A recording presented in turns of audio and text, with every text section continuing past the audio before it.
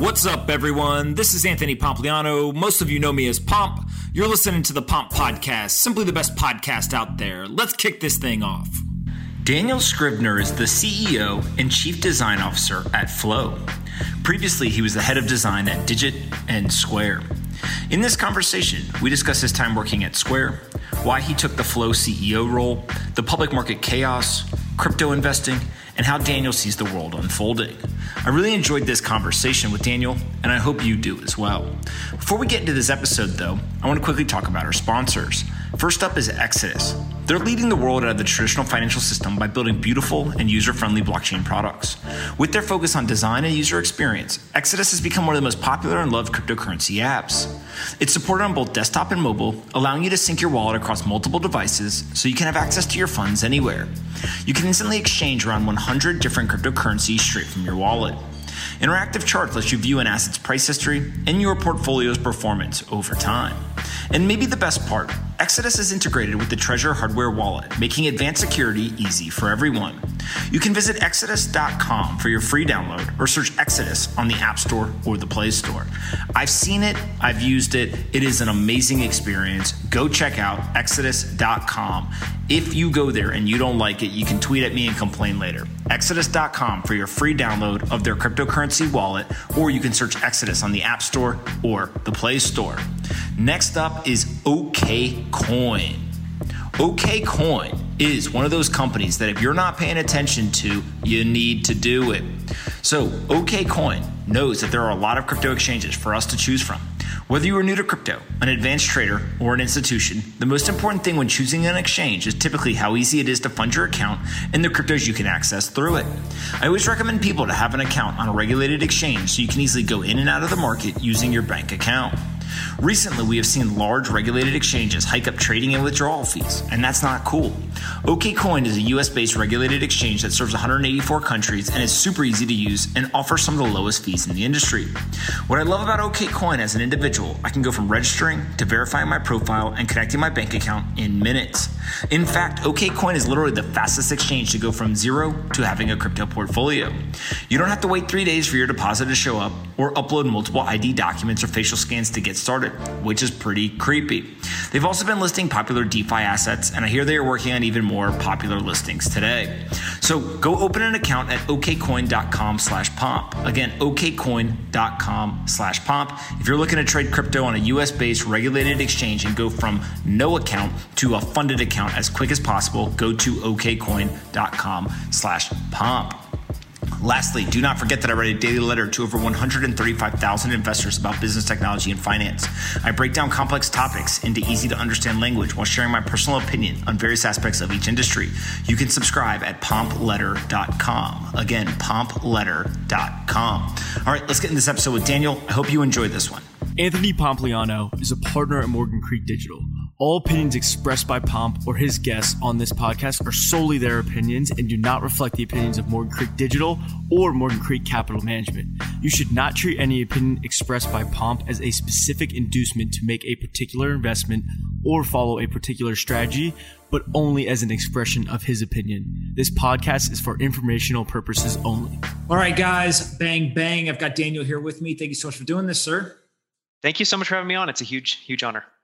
For sure. Let's just jump right into your background. You've worked at a lot of really crazy places and done some amazing work. So what'd you do kind of over the last few years? Yeah, so my background's definitely bizarre when I try to explain to people. And just to try to rewind it, I basically made the decision when I was really young, when I was getting ready to go to a 4-year university, to drop out of school and pursue a career as a full-time designer. That took me to Apple, it took me to Square, where I was there for 5.5 years and scaled the design team and worked really closely with Jack Dorsey and Keith Raboy and a lot of the incredible team members at Square. And then for the last 2 years, just to skip forward a little bit, I've been taking on a very different challenge, which is I felt like I had I got a lot of experience kind of seeing what a venture-backed startup was like, working at Square and investing in other early stage startups. And I wanted to see the complete other end of the spectrum, which was, what does it look like to go into a private bootstrap business that is in trouble and needs to be turned around? And that's the challenge I've been working on for the last 2 years. And that is with Andrew Wilkinson, Chris Sparling at Tiny, and the company I've been working on there is Flow. What is Flow? Yeah, so Flow is historic. I mean, I'll jump back to the beginning. When it first launched, it was basically task management for friends. So the idea was we all have stuff that we need to do. Some of that stuff overlaps with our friends. This is pre-COVID world when you would say do something like put together a party. You might want to tell your friends to bring different things and bring it to the party. That's how it started. So it started off on the individual side. It's moved pretty heavily in the focus that we had. When I came to Flow was largely around teams. So we have everything from kind of task management, project management, calendars. We've also recently added stuff like chat and direct messaging into the app. And the goal there is just to create the world's best productivity platform that's well designed, that's something you actually want to work in and use every single day. And so we've got some amazing companies that are on the platform. Our sweet spot today is for teams that are probably somewhere between 50 and 300 in size. Got it. So you had this epic run as an operator and designer, and now you are running this turnaround with Andrew and Tiny. Andrew's been on multiple times and is fantastic, as I always say. What's maybe like the biggest surprise so far, kind of going into this turnaround situation that you didn't know at the beginning, but now you're like, wow, I wish I would have known that when I first started. The thing I definitely wasn't prepared for is the emotional challenge of turning around a business. And what I mean by that is, that I think the best analogy that anyone can kind of understand, even if you're not an entrepreneur, is imagine accepting a job and every single month you're getting paid less and less and less. You look at the direct deposit that goes into your checking account, and every month it's maybe ticking down, say $500. And at first it doesn't feel too bad. And then really quickly, all at once, you're just like, oh my God, what is going on? What's going on? And you're seeing that kind of revenue dip down. That is one of the things that is really, really, really challenging, where I think, my kind of take on it was what interested me about the opportunity was to learn what it's like. So I've invested at this point in 100 plus early stage companies, as well as cryptocurrency. And I'm sure we might talk about some of that stuff. I also do have portfolios that I manage in the public markets. And so I've really been fascinated by investing. That obviously means I'm interested in business. And the challenge that I wanted to take on was, what does it actually look like to be in the CEO chair to turn around a company? And I could talk about that for a lot longer, but the short answer is it's brutal and it's really difficult, just on the kind of emotional management side. That is how leadership goes, right? Brutal. It sounds like a very good description word to use. I want to talk a little bit about kind of some current events. So maybe let's start with public markets.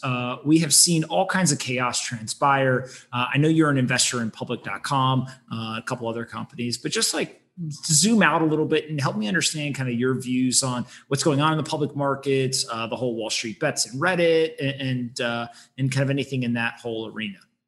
Yeah, so maybe to zoom out a little bit, just to start off with, I guess, my own portfolio. So I manage, there's two strategies that I have in the public markets that fit the way that I think about the world really neatly and that I really enjoy. And I have one called Future Shape, which is largely making kind of ARK style bets. ARK, for anyone that doesn't know, I'm talking about ARK Invest, which has the ETF ARKK and largely invests in kind of next generation disruptive technologies. And the idea there is just, I think generationally, we are in a time where we're seeing companies that are going to be the biggest players in the next 10 years begin to go public. They're obviously going public at very high valuations, but we are seeing, I think, a step function change in the markets. And part of my kind of thesis, which I know a lot of other people are of a similar mind, is so I first started out focusing much more on the venture capital side. And one of the aha moments for me was, okay, well, if I do this in a pretty industry agnostic way, and if I try to do this in part for research for what's coming next to the public markets, I have a really interesting look into what's going on, what the competitive landscape looks like. And that's true even for take something like Coinbase or like crypto. Like if you're an investor in Coinbase, you're going to have a much better, much more clearly articulated point of view about what that looks like as a public business if you invested in it private. And there's nothing shocking about that. So I do that piece. And then the other portfolio that I manage is totally different. And it's called the Perpetuity Fund.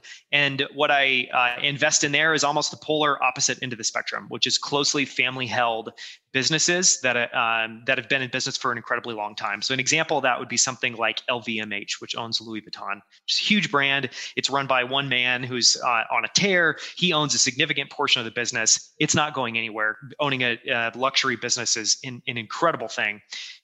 So I'll stop there and kind of transition. And one thing that has been just fascinating for me is those portfolios collectively are up 30% in January, which is outrageous. No, most people would, close out a year at 30% and be like, oh my God, I had the best year of my life. And here we are at the end of January and up 30%. So clearly things aren't making sense. And clearly the valuations, and I said to a friend the other day, I'm like, I really believe in the businesses I'm invested in, but I know that there's no reason they should be trading at the valuations that they're at. And here's where it gets really interesting is, I read a book recently, by George Soros, which if anyone's interested, he has a super thin book that's all about his concept of reflexivity, which I think we're seeing play out a ton today, which is just the idea that, if you take the efficient market thesis and the idea that all businesses are always valued at exactly where they should be valued because the market's this magical thing that finds this perfect equilibrium. That's not true because humans at the end of the day are investing, and there's a shitload of different style investors as we're seeing today. There's Wall Street boys, there's, endowments, there's pension funds, there's, kind of people managing for retirement. So there's a bunch of different actors kind of in the markets doing different things. And reflexivity is just the idea that if the price goes up on an asset, that starts to become self-fulfilling at a certain point. And people then believe that it's worth this amount, which then feeds, and we're seeing that, I would say, in crypto, we're seeing that in things like GameStop. We're seeing that in a ton, even just, seeing Airbnb and DoorDash and how they're valued now post IPO. We have effectively jumped 5 years into the future in their business, and that's what the stock's trading at today. So it's an incredible time. When you think about that, is that healthy?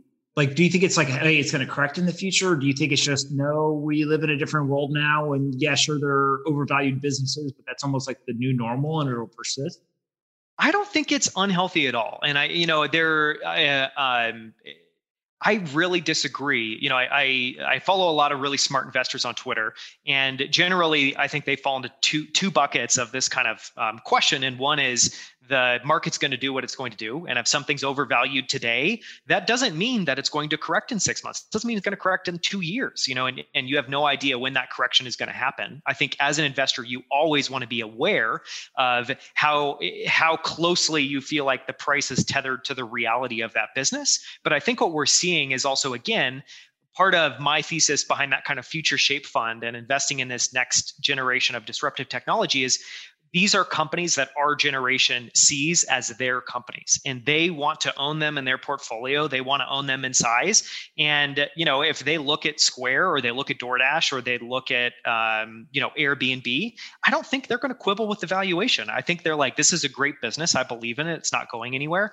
So I think it's just, in my mind, I think net, it's always better to try to just be a student of the times. And if things are, so as an example, I'll give you a practical example. So I said my portfolio is up 30% in January. I think for a lot of investors, they would say, well, let's just go ahead and start closing out those positions, or let's go all the way into cash. And I know a lot of people that are all in cash, but in my mind, I feel like, well, why would you do that? Why wouldn't you set stop orders yet, 10% underneath the current price, let it continue to ride up, maybe take money off the table as it goes up. But, if you're a proficient trader, you can effectively limit your downside risk and continue to enjoy the upside gains. And I just feel like today, for anyone who's in a fully cash position, I'm just like, you're certainly missing a really incredible window of time. And if you're in a cash position now, you could be in that cash position 2 years from now. Because I think, yes, we're at historic highs, but that's not to say it's not going to go higher. I think that's the one thing that people always forget is like almost like the relative aspect of it. So yes, we are high relative to the past, yes, but we may be low relative to the future. And that doesn't necessarily a good or bad thing, but just, you got to remember this is one point in time and you only have really half of the equation. And you frankly have the wrong half of the equation. Like if you want to know performance, you'd like to know what the future performance is, not the past performance, right? Yes. And the best book on this, which I listened to recently, I've read recently, that is incredible, although you've really got to just go with it because it's not always easy, is Misbehavior of Markets, which talks all about it talks about fractals. It talks about it's basically a very, very in-depth study by looking at markets and trying to, one, it totally debunks the idea of the efficient market hypothesis. Two, it talks about that by and large, markets have almost never been efficient, and markets always go lower than they should and much higher than they should. And so what that's helped me to do is kind of reset the way that I look at the world, and just understanding that there's a much wider spectrum of outcomes and things that could play out than I think most people like to entertain. And I just feel like net, anyone that's always looking backwards to try to define what's going to happen in the future, it's never, ever, ever going to happen. So I think you want to like stay in the game, just, and that's part of why, yes, are we at elevated prices? Yes. Do I think it can continue to go up? Yes. Could we see a large drop? Yes. Okay. You take all those things that can either lead you to do something like go in all cash, or it can lead you to say, let me just put some downside risk mitigation by putting some stop loss orders in, and let me, continue to ride it up and be in a position to benefit.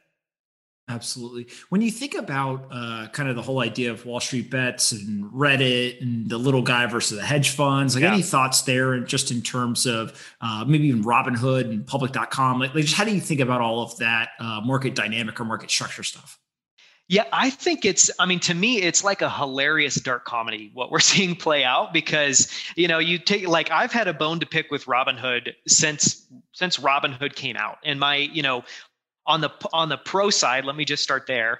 I think it's wonderful that Robinhood has served as an on-ramp for a lot of people in our generation to become investors and start investing. I think every person has a right to have money in the market and be able to invest in the things they care about. And Robinhood has made it really easy. Now let me flip to the negative side. The negative side is, I think, unfortunately, this whole idea that you should sign up for Robinhood. I think the reason you sign up for Robinhood is it's a well-designed app. The reasons not to sign up for Robinhood is because it's free, it's commission-free trading. Because if you do any bit of research, and this has now, been made public, although a lot of people I think still aren't aware of it. If you do any research, yes, you're effectively not paying commissions, but you are paying commissions because you're always paying a price that is higher than the best price you could get on the market. Because as you see, they're selling their order book to Citadel and these other hedge funds. They're effectively front running it, adding in a bit there. And it's just the whole notion. And I think it's, anytime you see a value proposition like that, it always helps to dig in and think about, why does that value proposition exist, and how are they actually achieving that value proposition and running a business. And in this example, yes, it's commission free, but there's a whole bunch of downsides. And those downsides are, you're not getting the best rate, stuff like we're seeing today, where Robinhood has effectively made it so you can't search, you can't invest, you can't even see your positions if you've already invested in GameStop or NOC or some of the other kind of short squeezes that we're seeing play out. And so I've always had this bone to pick with Robinhood. And just to talk about that, like, the other thing I find really fascinating is the only way they could achieve this commission-free model was by effectively kind of screwing users, just doing it in the background without them really knowing about it. If you think about just where we're at, so think about not Robinhood, but all the other brokerage options you have today. What's kind of hilarious to me, and part of the dark comedy piece, is, sure, it's nice to not pay commissions, but we're also at a point in time where you're paying the lowest commissions in the history of investing if you invest on any platform. And those commissions are in the low single dollar range. And, by going and using an actual brokerage fund, I use Interactive Brokers. There's a whole bunch of stuff I don't love about it. It's an atrocious UI. I waited 30 days to get my application approved. Like, there's just maddening stuff with it. But at the end of the day, once you have an account set up, they're not going to restrict what you can trade. You can trade anything that you can trade, and you can set up trades in a lot of sophisticated ways and get the best prices. And just one other thing that I would say is, I invested in public.com maybe 2 years ago, and I'm huge fans of what they're doing. And really the only reason I invested, and this is part of the reason I wanted to talk about this a little bit, is that I felt like they were running the ethical values-based model that Robinhood was doing, which is we same mission. We think that everybody has a right to be able to be an investor in the public market, and they should be able to do that via an app that's on their phone in an amazing experience. But then from there, they're doing things that actually help work in people's best interest. So they're not selling their order book to people like Citadel. They are actively warning you when stocks or options have very high volatility. And those are the things where I think Robinhood has taken a very hands-off approach, which is fine.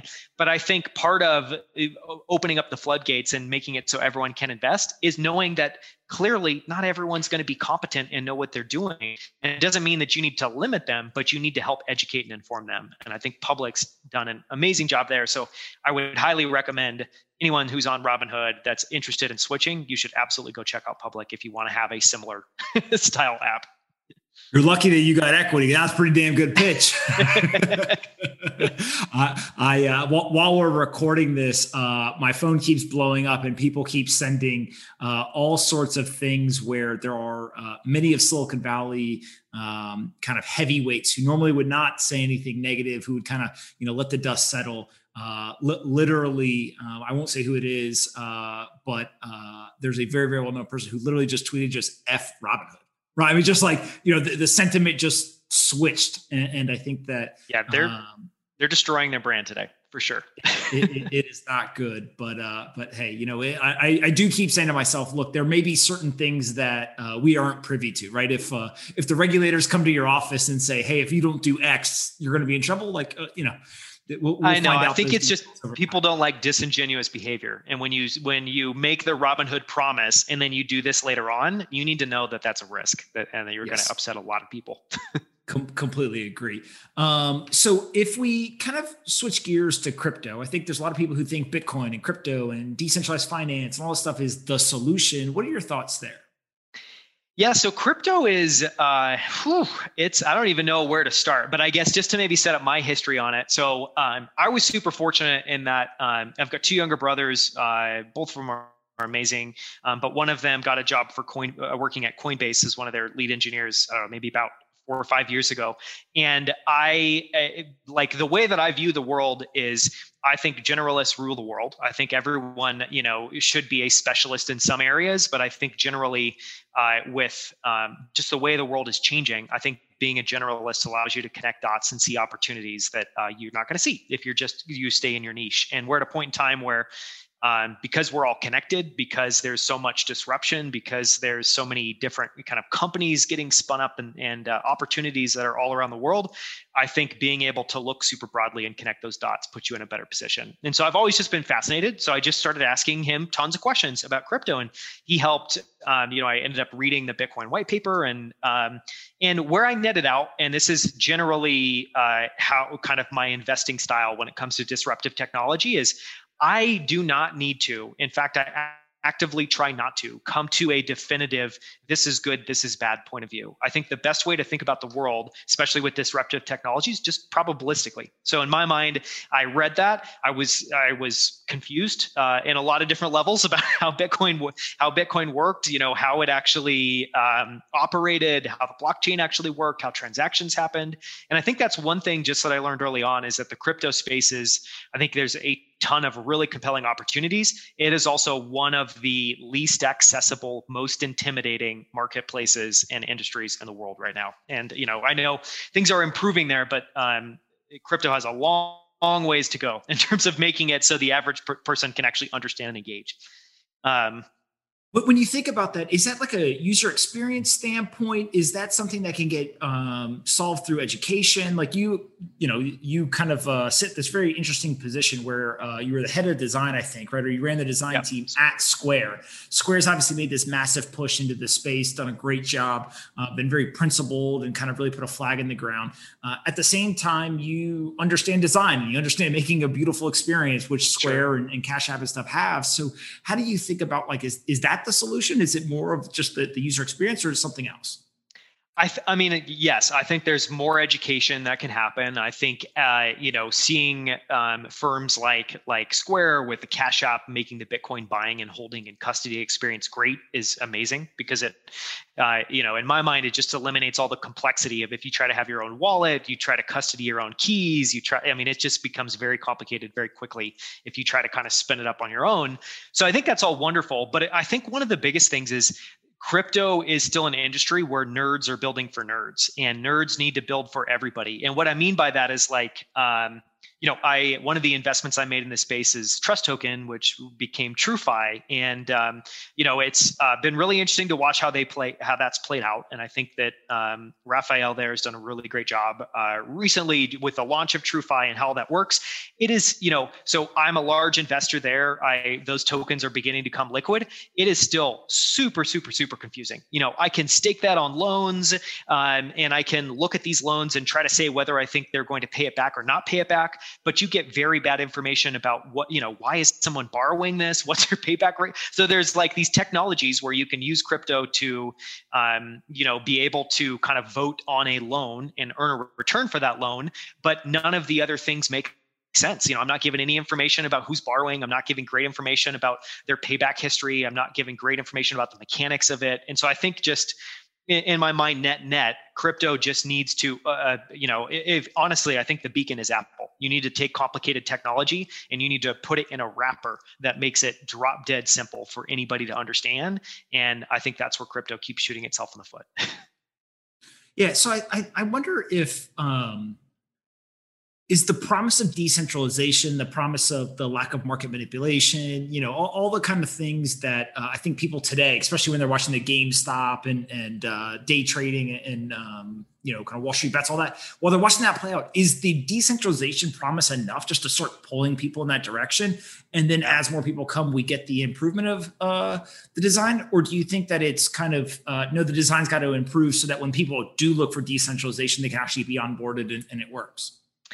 Yeah, it's a great question. I am of the standpoint that almost no one understands what decentralization is, and it's still a buzzword. And if you were to ask the average person, even someone investing in crypto, to articulate that really clearly, that most people wouldn't be able to get past maybe a sentence or two, honestly, explaining what that is. And I think that, in my mind, I think it's, right now we have, I would say, but if you look at Cash App, you look at Coinbase, I think there are great experiences for people to invest in, the kind of blue chip assets in the cryptocurrency space. So things like Bitcoin, things like Ethereum. Once you get beyond that and you get into the world of tokens, I think it is incredibly convoluted and incredibly confusing. And so in my mind, I think it's just, part of what I think is fascinating about the crypto space and why even though I admitted that I didn't fully understand it, and I admitted that there was a huge range of outcomes, some of which crypto would be a very big thing and some of which crypto would not. I still thought it made sense to place a bunch of bets in this space. And that's because it is incredibly disruptive technology that I think will define a lot of what things look like kind of 5 and 10 years from now. But part of what that means is you're working on the cutting edge. You have to have a team, have a mentality, have an approach where you're building those things for the average person. And, I would say too, just maybe to make the devil's advocate point of view, most people investing in tokens, they're not the average person, and I still think that is not where the average consumer or average investor is going to invest. But those tokens were created with the intention that the average person would be able to use it. So someone that wants to store files could choose Filecoin instead of Dropbox. And in terms of making that a reality for the average person who couldn't care less about Bitcoin or Ethereum, but is really compelled by some utility like Filecoin, making it easy for them to choose and use Filecoin over Dropbox we still have a long ways to go, to do something like that. Got it.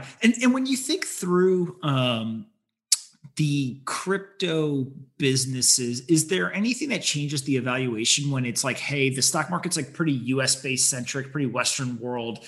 You need to have a bank account. You need to kind of have all these things. Then we go to this crypto world with Bitcoin as kind of the core unit of account and all these decentralized applications. And now that's like a global thing. Do you see the global aspect having a material impact? Or is it more just, no, we're going to take the Western model and just more people? It doesn't necessarily change anything specific about what's going on. Well, I think that is still, in my mind, one of the key things underpinning why something like crypto is the future of, kind of store of value, or is the future of currency, is just the fact that for the first time in human history, we have kind of something that is global in nature and decentralized in nature that anyone can transact on. And I think that, in my mind, is some of the most compelling, most interesting use cases of Bitcoin, that we're seeing, is seeing how people use it in emerging countries, seeing how people use it in countries where the currency's been devalued. And that's where I can really In those cases, I totally buy the argument that Bitcoin is superior to, kind of the currency in that market. And I think that Bitcoin's this huge blessing that people have this kind of global, this global currency that they can use to be able to transact, get paid in, store value in. But I think what gets just, in my mind, there's a bunch of other things that are just difficult about it, or it's still, I find, kind of flummoxing. And one of those things is just the notion that you should invest in Bitcoin because it's a store of value, but it's a store of value that's also going up like a speculative asset, that if it's a store of value, at some point it will be a stable asset in which it's not giving you crazy returns. And it seems to me like all of the investors investing today on it as a speculative asset are the people who would not put $1 in it when it's a stable asset and it's a stable store of value. So I think there's still some things there that, in my mind, we are. I do think we're certain. I mean, you look at the stock market, you look at almost any market now, we're certainly in some sort of a speculative moment in time. I'm not going to call it a bubble, but and we're seeing that play out. But time will tell. Where does this all go? Do we just disrupt the entire system and we end up in a decentralized digital world? All the assets are digital, every application's decentralized, and it's just literally the system has a reset, or kind of how do you see maybe not the end, but kind of the the next big milestone kind of environment? Yeah, I see it. I am not of the mind that this is going to displace the traditional company or the traditional currency or the traditional centralized way of operating. Because honestly, if you look at and study, like why companies operate in a centralized way most of the time, it becomes really obvious that typically that actually is the superior way to operate. And so I think that, in my mind, what crypto is kind of a beautiful new model that I think will stand alongside the ways that we've always thought about currency and companies and kind of entities and stores value and all of those things. And I don't think it's going to displace that at all. But in my mind, that means that it's almost like booting up another planet with a different series of, kind of environmental conditions with it that support different ways of doing things and different ways of thinking about things. And I think that's what's super interesting and fascinating about the crypto space, is that because it's different, it doesn't need to displace anything that exists today. It can be a new thing that is a new environment that these things can operate in. It can operate via different conditions. You can get to really different outcomes because of that. So I think it's just a really compelling, very different way of thinking about the world. And we'll see how it plays out. But I think that the underlying technology behind it is fascinating. And I think that if you're an investor and you're someone who wants to make bets on the future of technology, I think there's a lot of really interesting things happening in the crypto space. Yeah. What other areas are you interested in? I mean, yeah, my main areas are really, I love studying businesses. So all the time, like I was just reading a paper the other day that was kind of a case study about Louis Vuitton and how they think about booting up their businesses. And that's because I'm super interested in LVMH and kind of luxury brands like that, because I think they're incredible businesses with huge moats to be able to get into. So I love studying businesses. I love, studying investors and the different ways that people approach investing. That's how I've gotten to, kind of my model. And I think really the thing, I don't know, one thing I would share there that has just really hit home for me over the last 2 years and has made a huge difference in the way that I invest is just getting really comfortable. I think the best investors, if you study investors, I think the best investors, one, know how their brain works, know how they're wired. And what I mean by that is what companies, what businesses inherently make sense to you.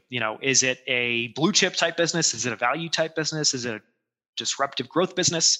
And really understanding kind of your nature. And what I mean there, and this is maybe a good example, is for people that are investing in crypto, like if you're investing today and your experience, and say you invested 3 months ago, your experience has been amazing. Your experience has been riding up this almost unstoppable train of returns. It's very different from someone who invested 4 or 5 years ago, where I remember starting to invest when it was 2,500, and for a very long time being significantly underwater and, holding on to that in order to kind of get the returns that we're at today. And so part of my nature is I know that I can experience a ton of pain on an investment if I really believe in it. That's why I also believe that everybody has to start with, how does your brain work? How do you view the world?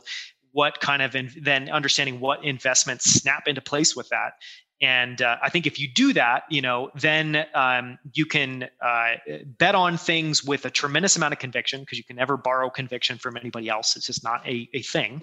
So you need to do your own homework, invest in things that make sense to you, and come up with your own formula. And that's why when I see people on Twitter debating whether value or growth is the right approach, it is an idiotic conversation. You can make great money being a value investor. You can make great money being a growth investor. There's success stories to show for both. There's failure stories to show for both. And so in my mind, it just all goes back to all of us are wired very differently. Our brains are wired very differently. We're interested in different things. We are triggered by different things. So why don't we start there? Stop kind of demonizing different ways of viewing the world and just understand that there's a tremendous amount of ways to win. You just need to figure out what your way is. Yeah, I think that's a fantastic thing and way to think. If you had to go and you had to look at early stage investing, what's the one thing that you look for in an early stage company, opportunity, or team? Like, is it the market? Is it the product? Is it the founder? Is it something else? How do you think through that? And kind of what's the one thing?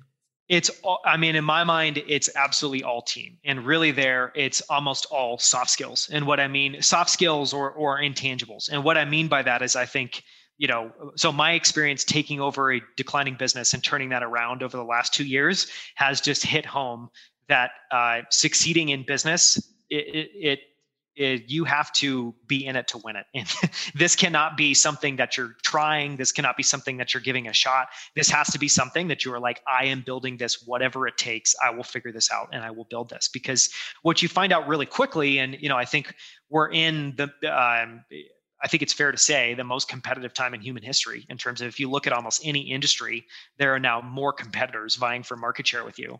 There are, more disruptive new entrants. I think it's harder to, if you have had success in the past, to sustain that success and change with the times and hold on to your users and your customers.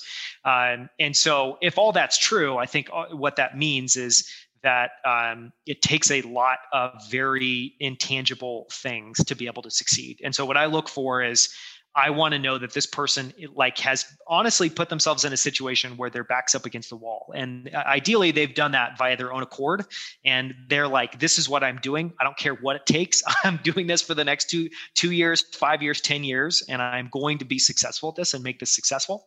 Because I think as well too, one thing that I've been fascinated by, and I think like one of the insights I've had of investing in, 100 plus early stage companies is,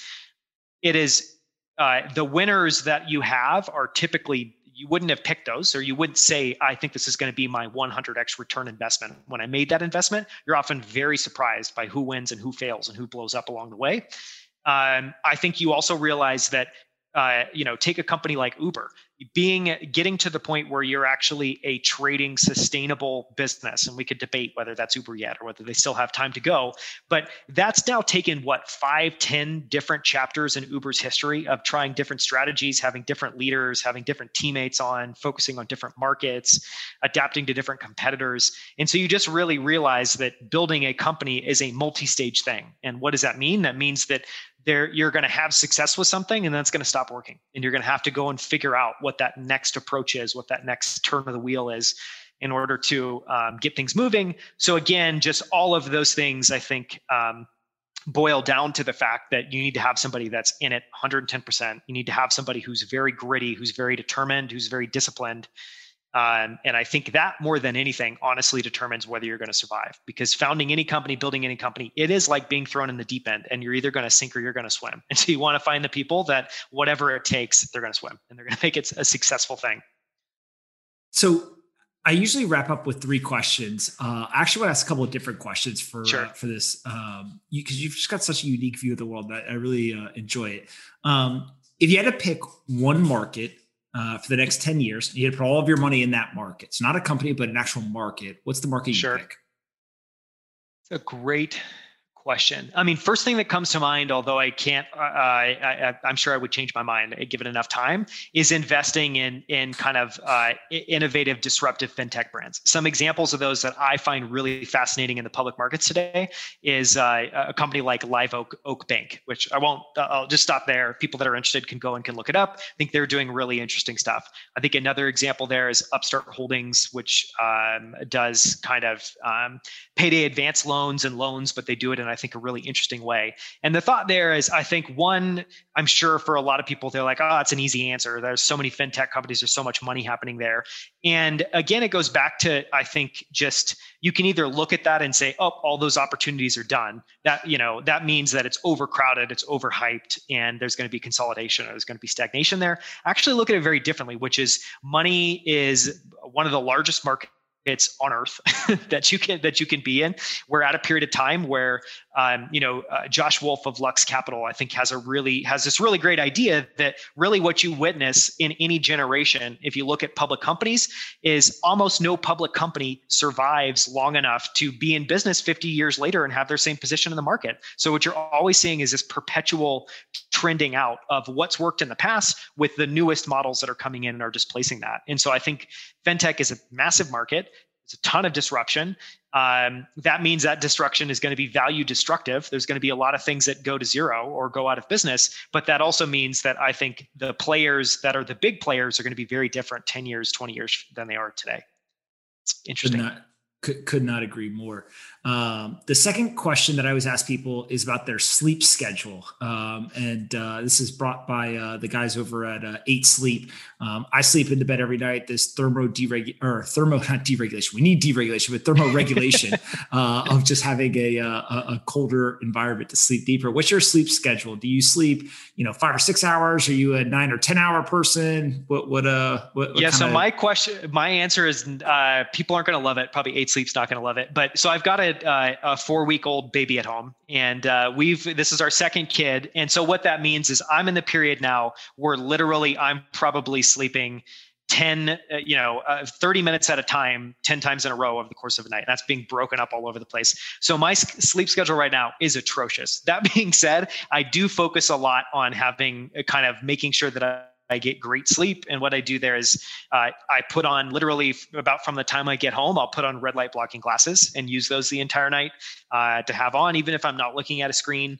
I'll use something like the Juve, which is an amazing kind of near infrared red light instrument that if I'm ever feeling just super amped up, like I had a big day or I've just dealt with a lot of stress or anxiety, using that before I go to sleep, oh man, I can feel just that heavy feeling in my body after turning on that light and using it for 10, 15 minutes. And then I use like a Manta sleep mask and a few other things. But my answer right now is my sleep schedule is not great, but I aspire to get back at some point to having unbroken 8 hours. The one thing that I always tell people is the one excuse that you're allowed to have is I have a kid. Yes. Because then it's not an excuse. You're just trying to survive. Exactly. Well, and you're trying to make sure that your kid survives so that you can survive, right? So it makes sense. That your spouse, has help and support. And so, we sleep. My wife and I sleep in the bed with or in the same room with our kid every single night. That means that we're both up all night long. But I think that's the best way to do it. I love it. Before I let you go, I got one more question. You could ask me one. Aliens, are you a believer or non-believer?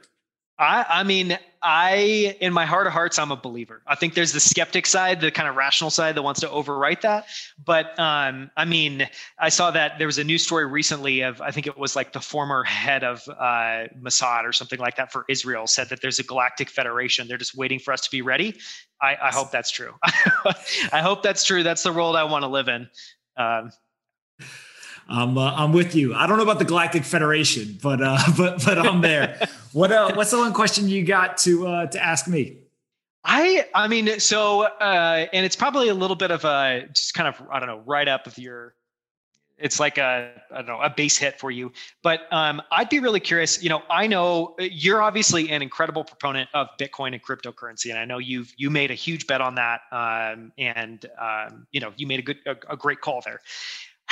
So I guess my question is, let's say we jump forward, and I'm just going to make up a scenario that is our wildest dream. Say Bitcoin is at $50,000 or $150,000 per individual Bitcoin. It is this established store of value. You look at public companies and you see something like 10, 20% of those public companies have some portion of their treasury in Bitcoin. It hasn't been annihilated by the central banks. So at that point, it's less speculative and it's more of a universal, ubiquitous store of value. What I don't know, what would your thoughts be? What would your message be? How would you think about holding it and investing it at that point in time? Yeah, I mean, Big look, question. I just value or denominate my wealth in Bitcoin, and so it's just I just think of it in Bitcoin, and it's just because over the rest of my life, let's say I'm very fortunate, I can live 60 more years, right?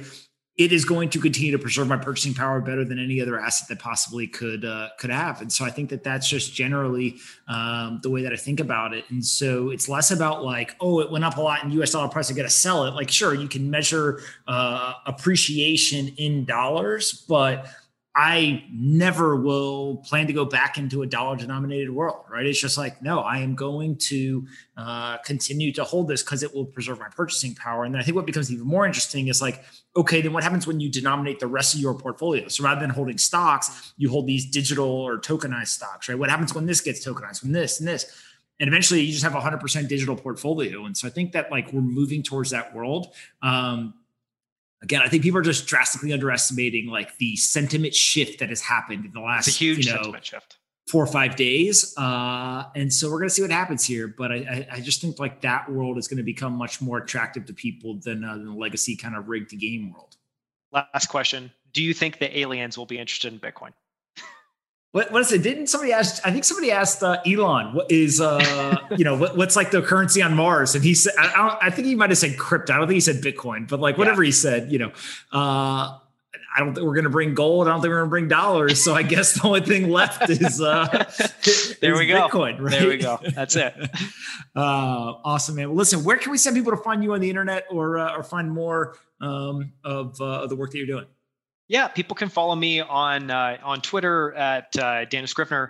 They can also go to danielscrivner.com, and my last name is Scrivner. It's a Hirsch German name, so a lot of people misspell it.